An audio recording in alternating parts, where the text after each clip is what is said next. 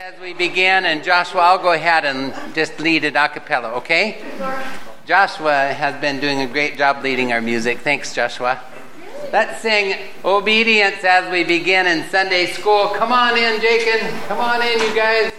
Maybe this is a song you know, maybe it's not. I don't know. Obedience is the very best way to show that you believe. Doing exactly what the Lord commands. Doing it happily. Action is the key. Do it immediately. Joy you will receive. Obedience is the very best way to show that you believe. Now we're going to ask Denise to hold her hand up in the sky, okay? O-B-E-D-I-E-N-C-E.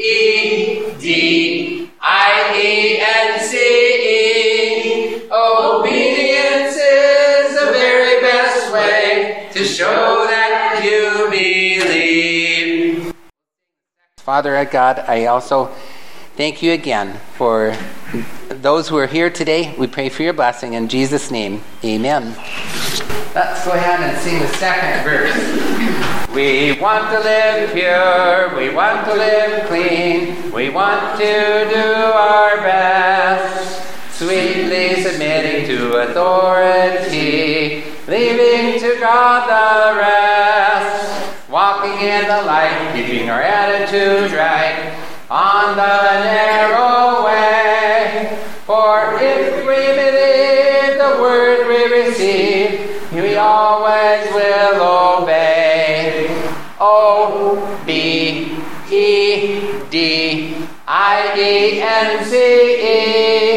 Obedience is the very best way to show that you believe. All right, I will. For those of you who have new forms or weren't here last week, I will quickly, this is again, we got near the bottom of the page actually. We have a lot of scripture to get into, but we had some discussion about, again, we are going through that book, Quick Answers to Social Issues, and we have covered all kinds of social issues, everywhere from sexual and gender issues to the environment to other things. And now we're in the concluding chapters. And this chapter was called "Don't You Want Progress and to Be on the Right Side of History?" So I'm just going to go through to summarize, fill in the blanks for you. Get down to the point where we left off last week. The biblical answer, Roman numeral 1, is yes and yes. We do want progress and we do want to be on the right side of history. Letter A.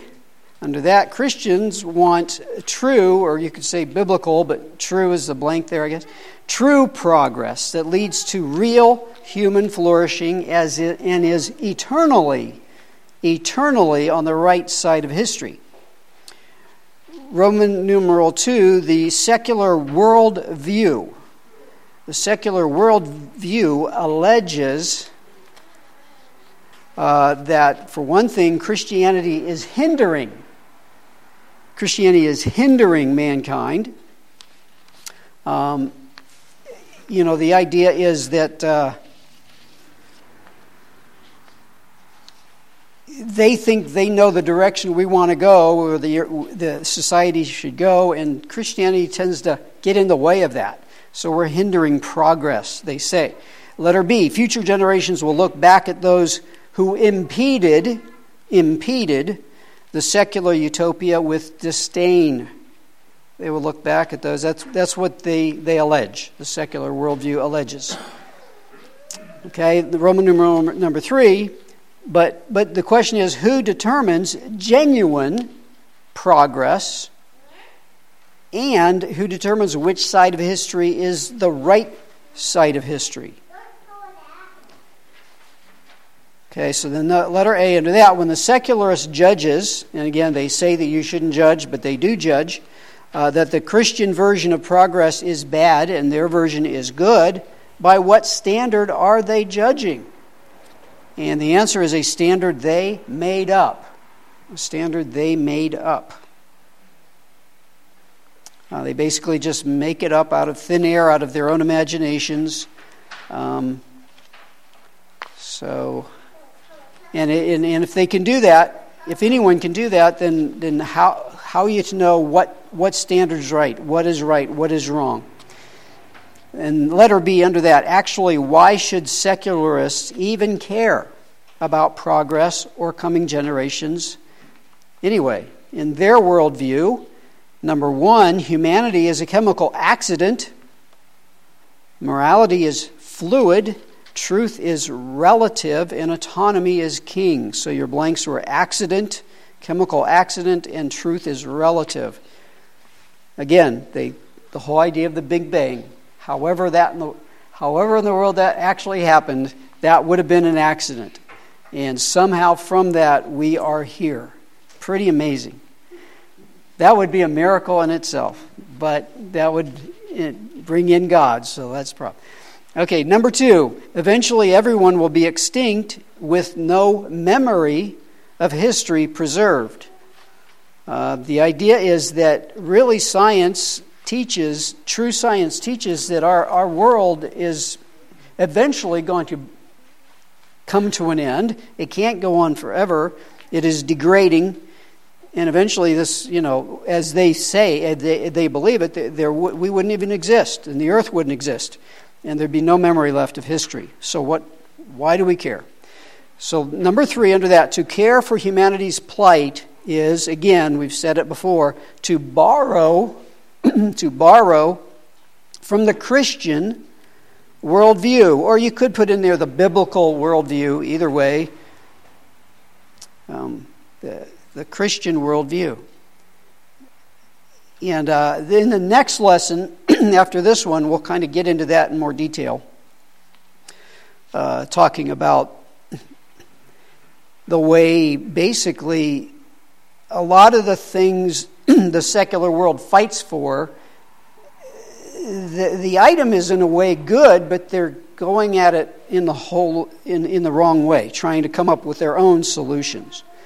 Okay, so letter C, the biblical worldview overflows with sincere.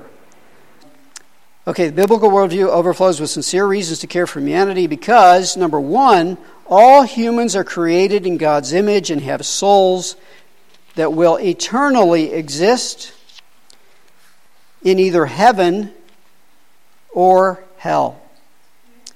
In Genesis 1:27, you don't need to turn there, but it's a foundational verse we've shared many times. So God created man in his own image. In the image of God, he created him. Male and female, he created them. And then if you would, quickly here, let's just glance at this. Matthew chapter 25. Turn to Matthew chapter 25 as a reminder. Matthew 25, and I'm going to starting at verse 31. I'm going to read it kind of quickly, just as review. Matthew 25:31. It says, "When the Son of Man comes in his glory, and all the holy angels with him, then he will sit on the throne of his glory. All the nations will be gathered before him, and he will separate them one from another, as a shepherd divides his sheep from the goats, and he will set the sheep on his right hand, but the goats on the left. Then the king will say to those on his right hand, 'Come, you blessed of my Father, inherit the kingdom prepared for you from the foundation of the world.' And they would inherit that kingdom in heaven." But then skip down to verse 41. Verse 41, and he says, "Then he will also say to those on the left hand, 'Depart from me, you cursed, into the everlasting fire prepared for the devil and his angels.'" And then verse 46 kind of summarizes. It says, "These will go away into everlasting punishment, but the righteous into eternal life." So either the punishment is eternal and everlasting, or the eternal life in heaven is eternal. It's going to be one or the other. Everyone will spend eternity either in heaven or in hell. I don't think many would consider us to be, I'm not sure Pastor Matt would want us to be considered to be a hell and fire brimstone church type of thing, but it is biblical. there's everlasting fire prepared for the devil and his angels. It is, and it's hard for us to get our heads around how terrible that will be, but it's real, and it's talked about in Scripture. We cannot ignore it. And then, let's see, I'm going to share this. Okay, you're in Matthew. I think we did this last week too, but let's do it again. Let's turn back from Matthew 25 to Matthew 16. I stuck this in here, and I'm not exactly sure how it's supposed to fit, but I think it's worth reading. Matthew 16 and verse 26. Yeah, I'll read 26 and 27 again. And this is so important. Our society is so wrapped up into making financial gains or comforts or entertainment or whatever it might be. But verse 26 really kind of hits people between the eyes. It says, "For what profit is it to a man if he gains the whole world and loses his own soul? Or what will a man give in exchange for his soul?" Verse 27, "For the Son of Man," speaking of Jesus here, "will come in the glory of his Father with his angels, and he will reward each according to his works." And that word reward means to recompense.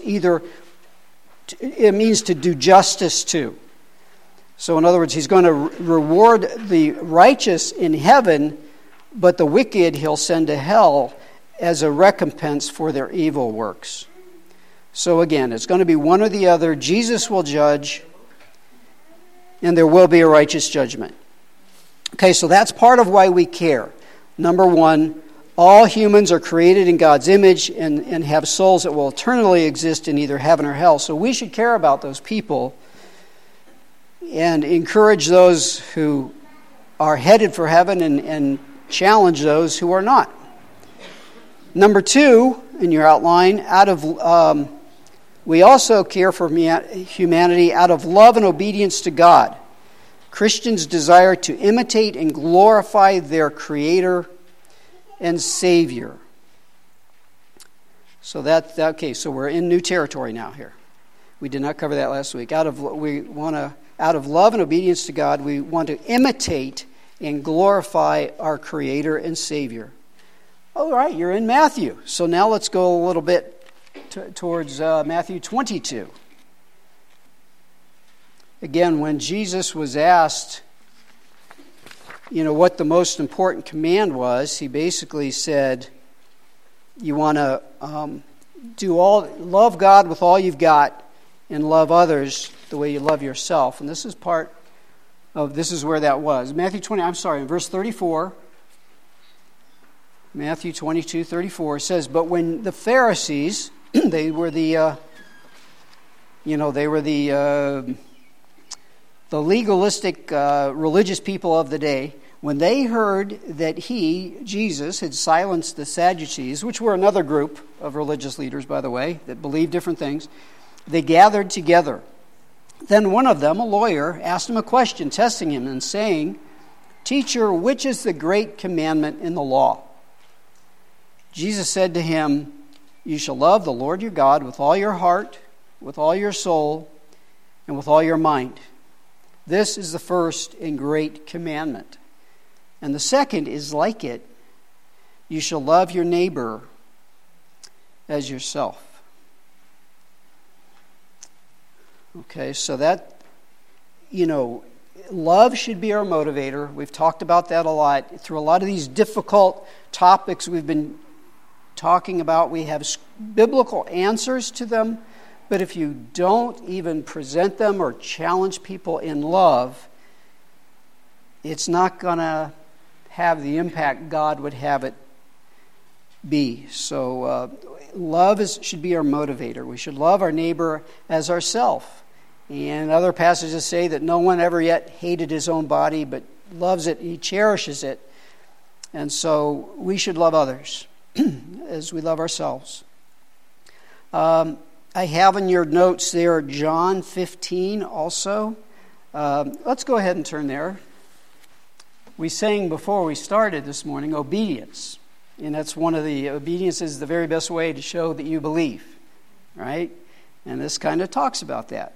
In verse 10 of John 15, it said, if you keep my commandments, you will abide in my love, just as I have kept my Father's commandments and abide in his love. Now Jesus, unlike us, he kept his Father's commandments perfectly. We don't, but we should still strive to do that. Verse 11, these things I have spoken to you, that my joy may remain in you, and that your joy may be full. Verse 12, this is my commandment, that you love one another as I have loved you. So, Matthew 22:39 says, love your neighbor as yourself. So no one ever hated. But Jesus here is saying, love one another as I loved you. So if you doubt that you love yourself, you better not doubt that Jesus loves you, because he does. He gave himself for you. Oh, and that says, verse 13, says, greater love has no man than this, than to lay down one's life for his friends. And that's what Jesus did for us, right? We are all sinners. We didn't deserve God's grace, but God, well, the whole definition of grace is that's which isn't deserved. But God, out of his grace, sent Jesus to die. I'll get into that a little bit more as we go, I think. But okay. So yes, Christians want genuine progress for human flourishing. And there is a book, a manual, the Word of God, where the designer and maker of humanity explicitly details how creation works best. That's what your letter D is. The Bible is the manual where the designer and maker of humanity explicitly details how his creation works best. You could say how it works, period, because he just makes it work. But he does know what is best for humanity.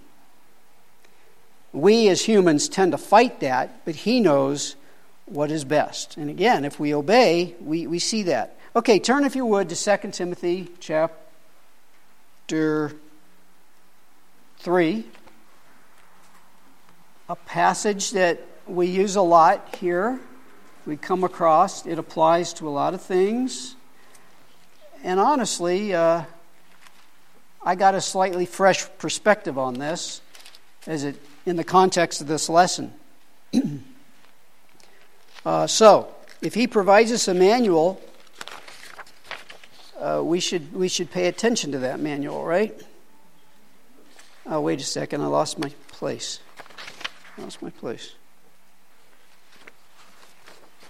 Okay. So, 2 Timothy chapter 3. I'm gonna start, I think I have in your notes, going all the way through chapter 4, verse 5. So let's read that and consider that in this context. In terms of a manual to live life and what, even for a society, what's best.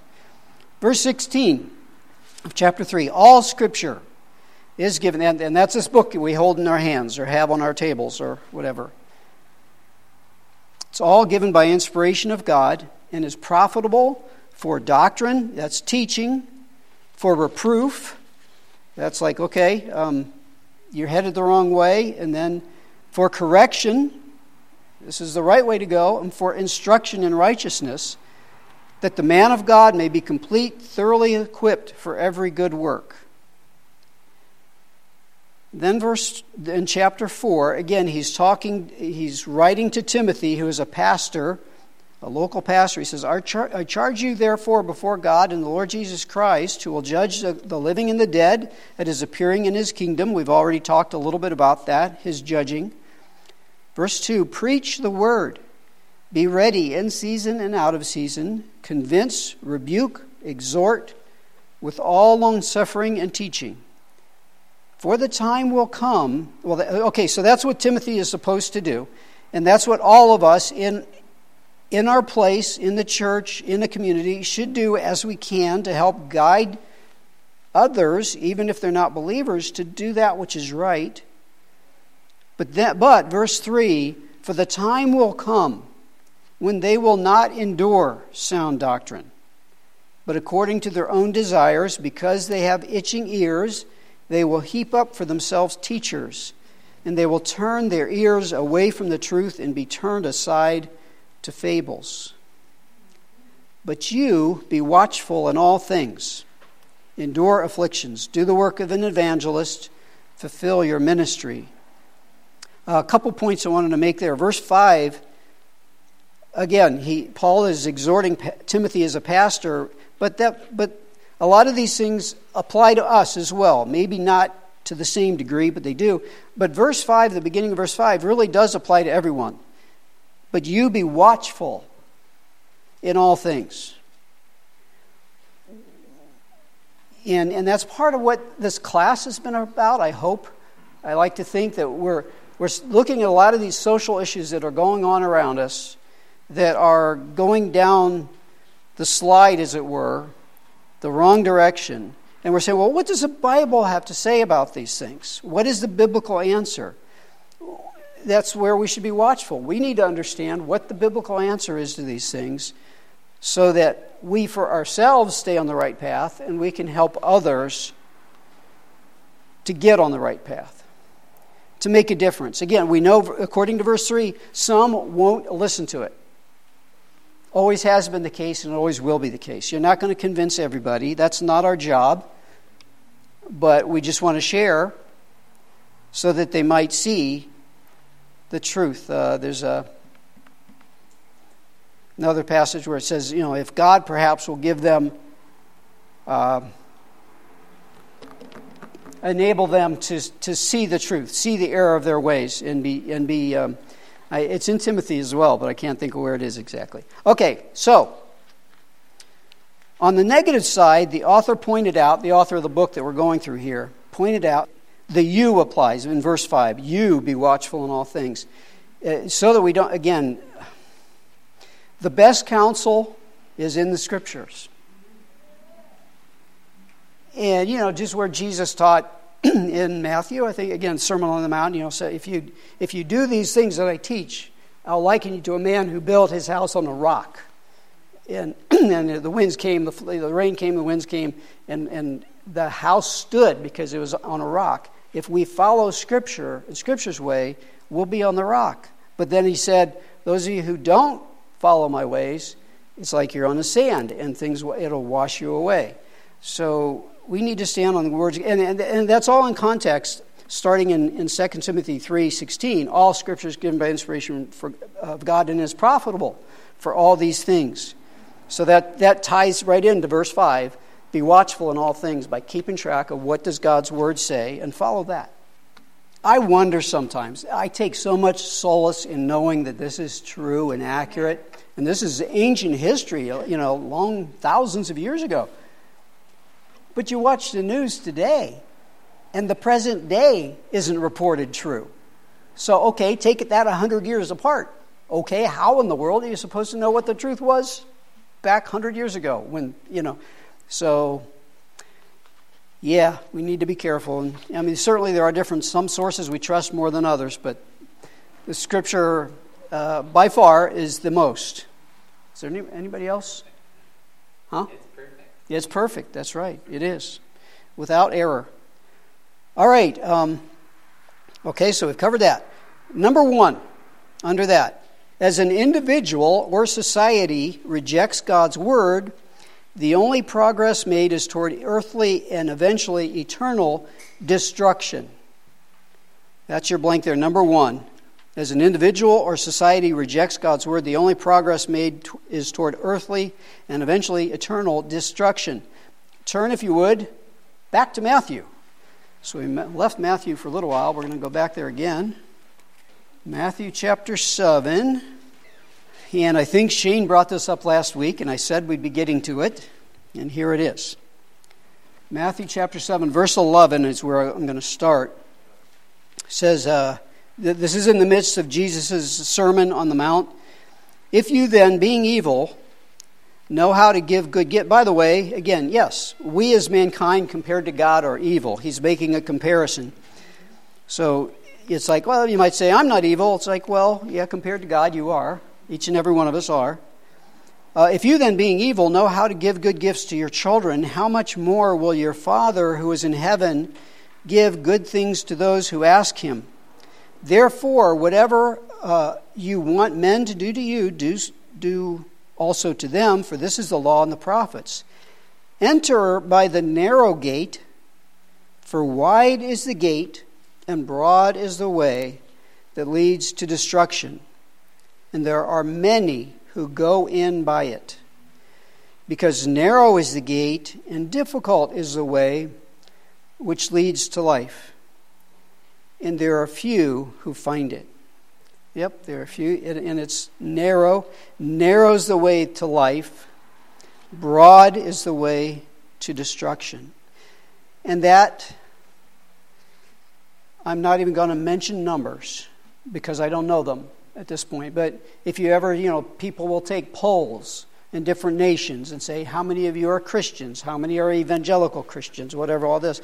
And you'll get a percentage, some number, always a minority, certainly of the whole population. I think almost all of those are overblown, and the true numbers are probably less than what the poll in terms of the percentage of true Christians in the world. So it's narrow. The way to life is narrow. But the majority go the way of least resistance, if you will. This isn't in my notes. I'm winging it here, which I don't like to do. Where it says there, enter by the narrow gate, for wide is the gate and broad is the way that leads to destruction. There are many who go there, because narrow is the gate and difficult is the way which leads to life. So that makes it sound like, and to some degree, I've heard it said before, the gospel is simple, but it's not easy. I think that's the way I've heard it say. The facts of the gospel are rather straightforward. All of us, again, we're evil. There it said there in verse 11, if you then being evil, all of us are evil. All of it, the Romans 3:23 says all have sinned and come short of the glory of God. So we're evil. And the Bible says that God will not allow anything evil. He will not allow sin into his heaven. So if we have any hope of heaven, we have to have something done about our sin. And it makes it clear that we cannot do anything ourselves. Ephesians 2:8-9 says, for by grace are you saved through faith. Grace, what we don't deserve, and that not of ourselves, it's a gift of God. Not of works, lest any man should boast. So we can't work our way to heaven because we have sin. Right?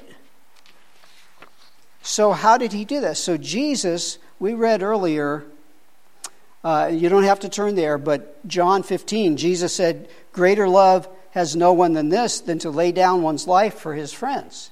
That's what Jesus did. Jesus being God, he was perfect, he was holy, he never sinned.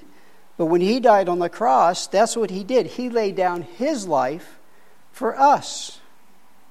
So that we who have sinned, and then he forgave us our sins through the shedding of his blood, which we're going to celebrate that during communion today.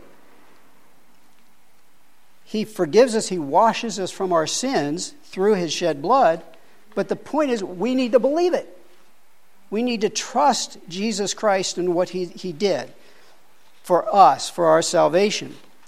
Turn, if you would. So it's the facts of it are simple, but to make that decision to receive the gift, if at Christmas time your parents or your family give a gift to you, it's all wrapped up and pretty. They don't expect you to go do anything to get it. You're giving it to them freely, but they need to take it. They need to unwrap it, as it were, and receive it. And that's all we need to do, is to receive Jesus Christ. Turn, if you would. This isn't in your notes. How are we doing for time? And this could take forever. The author in the book, he included Job chapters 38 to 42. And so what I did, turn to Job, if you would, which is in the Old Testament, just before Psalms. And I am going to hit and I'm not even going to say the high spots. I'm going to select some stuff for sake of time. If you remember, the whole book of Job Job, it said he was an upright man. There wasn't fault in him. God was not judging him for anything. It was just where Satan kind of went to challenge God. If it were, say, look at your servant Job. The only reason he follows you is because he has everything he'd ever want, and so forth. So God gave Satan some room to work in Job's life, make things miserable for him. Basically take his family and then his body, his whole body, he was miserable. And so Job had some issues. He dealt with it for the most part way better than any of us would, but still he would challenge God at times. So then in Job 38, that's where I'm going to start, just to get the context. Then the Lord answered Job, verse 1, then the Lord answered Job out of the whirlwind and said, who is this who darkens my counsel by words without knowledge? He's kind of saying, Job, you're ignorant. You don't understand. Now prepare yourself like a man. I will question you, and you shall answer me. Where were you when I laid the foundations of the earth? Tell me if you have understanding. Who determines its measurements? Surely you know. Or who stretched the line upon it? Okay, skip, if you would, verse 24. He does a lot of these arguments, saying, he asks the question, and this is interesting, by what way is light diffused? Or the east wind scattered over the earth? Do you understand that? Then look at verse 36. This really gets to it. Who has put wisdom in the mind? Or who has given understanding to the heart? Of course, the answer to all these things is God, the Almighty Creator, okay? Okay, then let's skip to chapter 40. He's arguing with Job here. And he answered him once out of the whirlwind, and now he's going to do it again. Chapter 40, verse 6. He says, then the Lord answered Job out of the whirlwind and said, prepare yourself like a man, I will question you, and you shall answer me. Would you indeed annul my judgment? Would you condemn me that you may be justified? Have you an arm like God? Or can you thunder with a voice like his? If so, verse 10, then adorn yourself with majesty and splendor and array yourself with glory and beauty. Then, continuing verse 11, disperse the rage of your wrath. Look on everyone who is proud and humble him. Look on everyone who is proud and bring him low. Tread down the wicked in their place. Hide them in the dust together. Bind their faces in hidden darkness. Then I will also confess to you that your own right hand can save you. Okay, so again, I hate to be skipping over this so fast, but obviously, verse 9, Job does not have an arm like God. He cannot thunder with a voice like his. So he can't do these things in verse 11 through 14. But God can. And God will. He will look on everyone who, verse 12, he will look on everyone who is proud and bring him low. He will do that which is right. Okay, but as I said, again, in verse 14, then I will also confess to you, your own right hand can save you. But he doesn't meet those criteria. His own right hand cannot save him. Again, we cannot save ourselves. Okay, I'm just going to read, turn if you would, last verse we're going to turn to, Romans chapter 5, into the New Testament. Is that for the first? No, we went to 1 Timothy, so. Romans chapter 5 and verse 8. I already kind of said this, but I didn't put the scripture to it. Romans 5, verse 8 says, but God demonstrates, or the King James says, commendeth his own love toward us, in that while we were still sinners, Christ died for us. He died for us. And then verse 10 points out that we were reconciled to God through the death of his Son. So that's our only way out of this way of destruction, is to trust Jesus Christ and what he did for us, to forgive us for our sins. And kind of back, so we dug into the individual aspect of this a little bit. Number 2 of your last bullet on the handout, societies that have followed the directions of the author, maker, and sustainer of the universe have been the most civilized, structured, and prosperous in history. God knows best what's best for His creation, and those who have followed His instruction book, no nation has done it perfectly, but those who have tried to follow it in sincerity, God has prospered. That's just the reality of it. I'm sorry, we're out of time. No time for closing comments. I'm going to pray. Father in heaven, we thank You for Your word. We do thank You for the guidebook You've given us. Help us, Father God, to be humble before You and to obey it, whatever situation we're in, whether it seems right or not. Just help us to obey You as best as possible for Your honor and glory. We do now pray You'd be with the service to come in every aspect of it, as we sing, as we pray, as we hear Your word preached, as we give. Help us to honor You in it, and as well as in the communion service, that it would all be glorifying to You, Lord. We ask in Jesus' name. Amen.